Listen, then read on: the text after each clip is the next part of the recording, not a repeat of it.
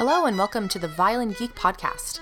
I'm Laurel Thompson, and today I'm very excited to share with you a technique that I've been using to get a lot of music and material up to speed, literally, in a short period of time. So I've had a lot of projects going on recently. Kind of wrapping up the end of the year here. I've had a lot of performances and several recording projects and a big Strings Magazine book and video project that, and all of this has been taking place over the last 3 months or so. And many of these projects I've only had a week or two, or even in some cases a few days to prepare. So this particular practice technique, which I'm terming the round robin, I'll explain that in a minute, has really been helping me to get the music polished quickly. And I hope it will do the same for you. It's not something that I've necessarily come up with. I think that I've heard of other people doing this, and I don't know, I've probably read about it somewhere, but I just can't remember who to attribute it to at this particular moment in time. But let me explain why I'm calling it the round robin. So I've heard that term more in like songwriting, songwriter circles, where a group of songwriters might get together and do a concert, or get together and do like a sing-along or something, where they kind of take turns with different people presenting or leading a song or whatever. I've also heard the term in relation to like sports and tournaments and stuff, where each group of athletes or each team or whatever, they go out and play each other team. So anyway, that's kind of the background there and why I'm using that term to relate to this practice technique, which is very, very straightforward and simple. All it means is to, rather than like start your practice, say like with scales, and then do your etudes, and then move on to your repertoire, and maybe end up with some of your fun pieces, you know, and scatter some technique in there as it's necessary, you know, obviously. Actually, to kind of move through all of your repertoire and all of your exercises kind of continuously. So let me give you an example of how I did this with my recent Strings Magazine project. So this was the Strings Guide to Bowing that I was writing. Actually, I think that they're calling it Improve Your Bowing Technique or something like that. Improve Your Bowing Technique, complete edition. I don't know. Anyhow, so we're basically taking you from your basic bow hold through kind of the basic strokes and the bowing arm mechanics and, like stuff like détaché, and moving you into more advanced strokes. So spiccato, sautille, ricochet, both on string and off string, how to play chords and double stops, and how to troubleshoot squeaks and crunches and that kind of thing, and get a good tone. So particularly with all these different types of bowing strokes, some of which we do every single day. You know, we're always playing détaché. We're always doing some slurs and playing legato and stuff. Fairly often we're doing stuff like spiccato. But how often are we really doing like on-string ricochet? You know, like, in my 20 years of playing the violin, I don't know, I can count the songs where I've come across that technique maybe on one hand. So within the course of just a couple months, I was having to make sure that I had all of these techniques up to a good high level. And I kind of realized that some of them I really hadn't had a lot of experience with. And here I'm supposed to be a quote unquote expert. Yeah, right. But doing this technique of basically, I had all of my excerpts that I had laid out. So all of the different pieces where I had found these different techniques. And so I had all that. And, I also had just the technique maybe on open strings. And I would just go around and around playing through all of the different strokes and only spend like maybe at the most 2 minutes on each one. That is my timer. That means my breakfast is done. So I'm going to wrap this up quickly. So I'd go around and spending, like I said, 2 minutes maybe on each one, and just keep going around and around, maybe, for a couple hours.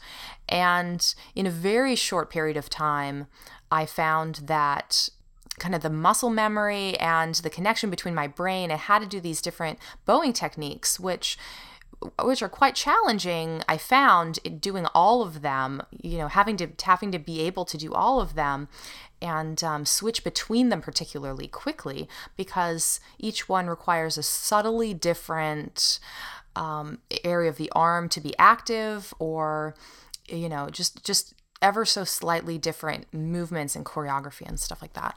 So I found that this kind of round robin practice technique was extremely effective, and I'm happy to say that I'm done with that project, but I'm still continuing to practice those strokes and apply this technique to other areas. So I mentioned earlier, like the recording projects.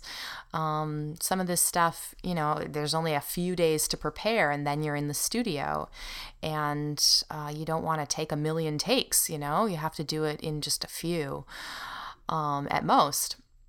So I'll tell you a funny story about my prep for a recording project actually I have tomorrow, and I'm going to be playing the first, second violin parts, and then the viola part. And so I'm going around and just sort of practicing the little challenging spots. Overall, it's not too challenging, but there's a couple, particularly in the second violin part and the viola part, where there's like lots of string crossings and kind of some strange intervals and jumps between fingerings, that are kind of awkward. And so I was kind of going back and forth around through these three parts of music. And, everything was coming together pretty well. But then it's kind of a funny don't do this story. So I was playing the viola part, and then I went to go and switch to the violin, the second violin part. And my mind switched over to treble clef. So that was fine, but I didn't physically switch my instrument. So here I am playing this other part. I'm like, this sounds like it's in a totally different key. Like, what is going on? Did the guy accidentally... This was the first time I was playing the second violin part, in fact. And I'm like, did this composer, did he accidentally, not switch clefs? Like, what, huh? And I'm like, wait a minute. I'm still playing viola. So don't do that. So actually switch your instrument if you play more than one instrument. But yeah, I'm finding that this round robin technique has been extremely effective. And, I might have mentioned it before. I've done so many podcasts. I think we're up into the 40s at this point, that sometimes I forget what I've actually done. I'm certainly not going to go back over and listen to every single one to see if I mentioned anything like this. But I'm making it its own podcast because I really think that this is just so helpful. And in particular, I think it's so helpful because it keeps your mind fresh, and it keeps you kind of having to come back. I'm certainly not an expert in the brain and how it works, but I have done a lot of reading, and I'm fascinated with the subject. And it seems to me that we learn best when we stimulate the neural pathways that we're trying to beef up, let's say. Frequently, and not necessarily for a long period of time. So I know that I've mentioned these books in the past, but one is Brain Rules by John Medina, and the other is The Talent Code by Daniel Coyle, Coyle, and both are really awesome books, and I think you can relate them to music and the study of music.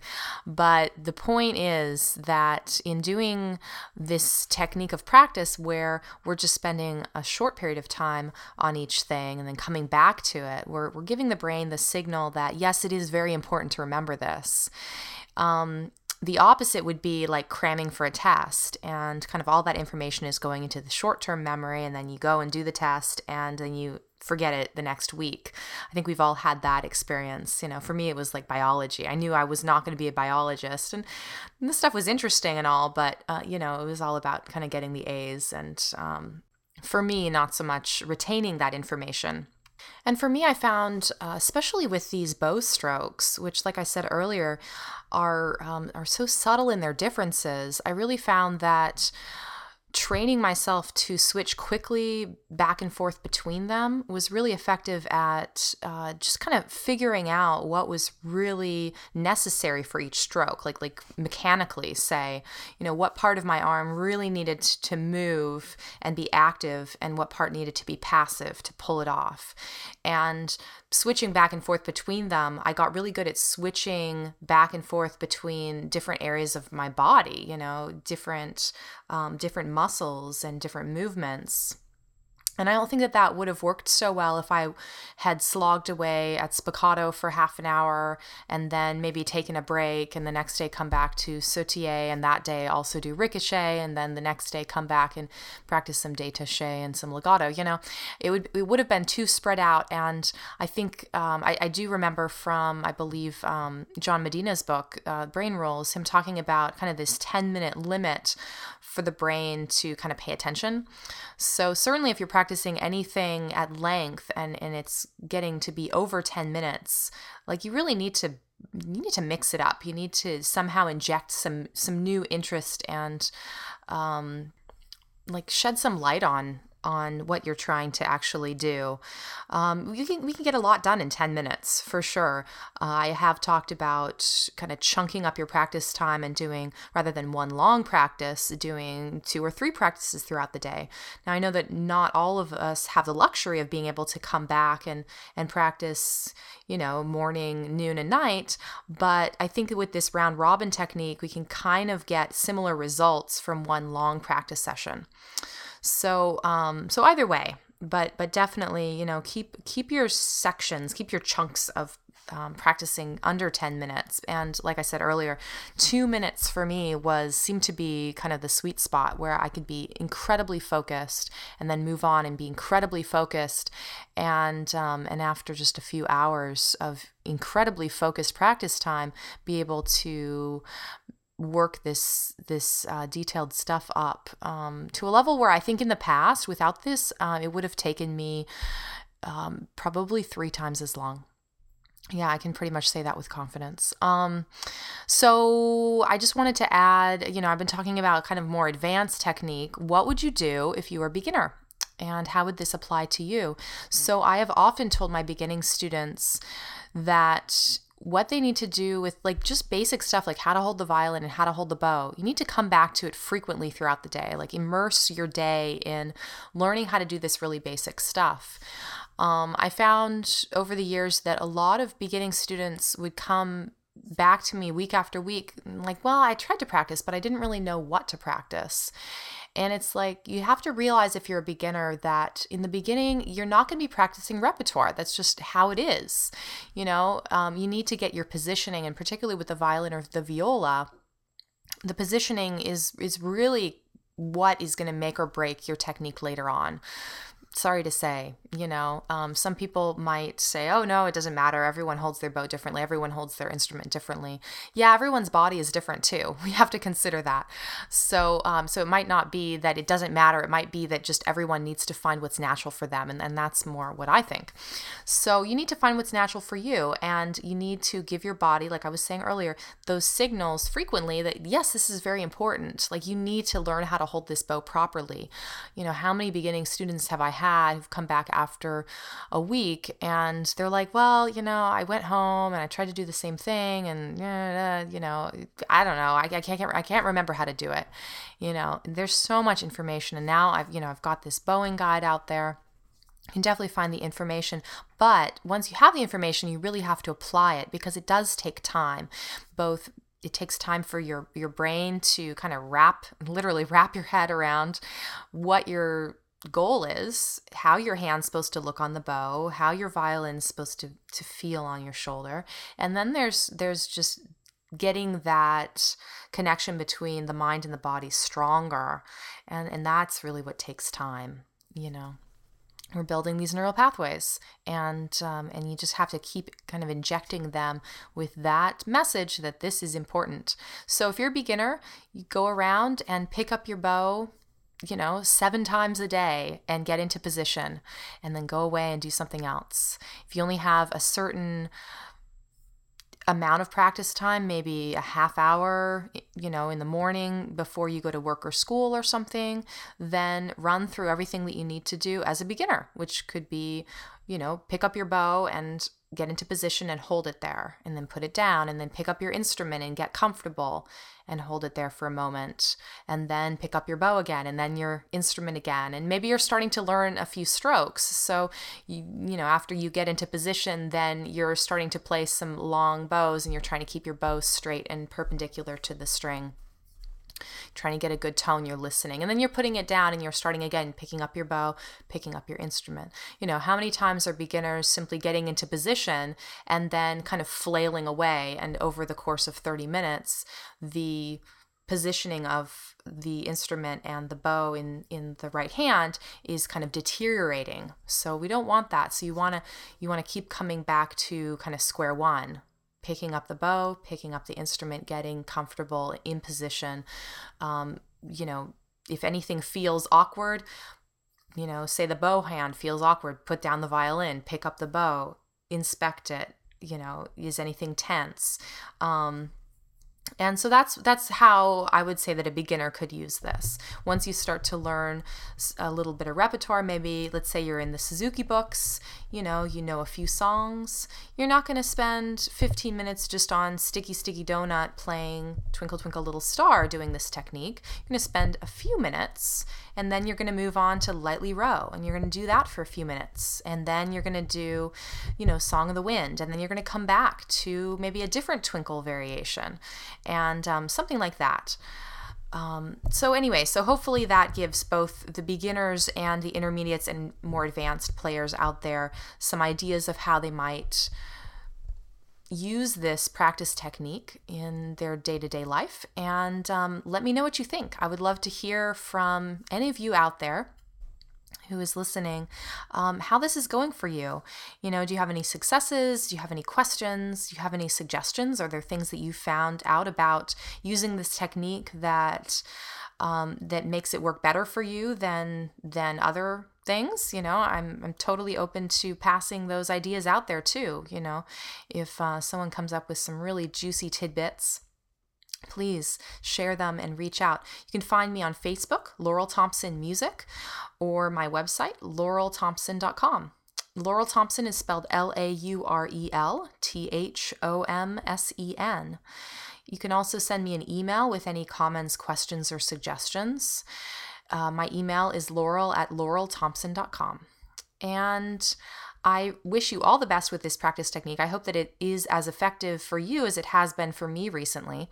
And of course, until next time, happy practicing.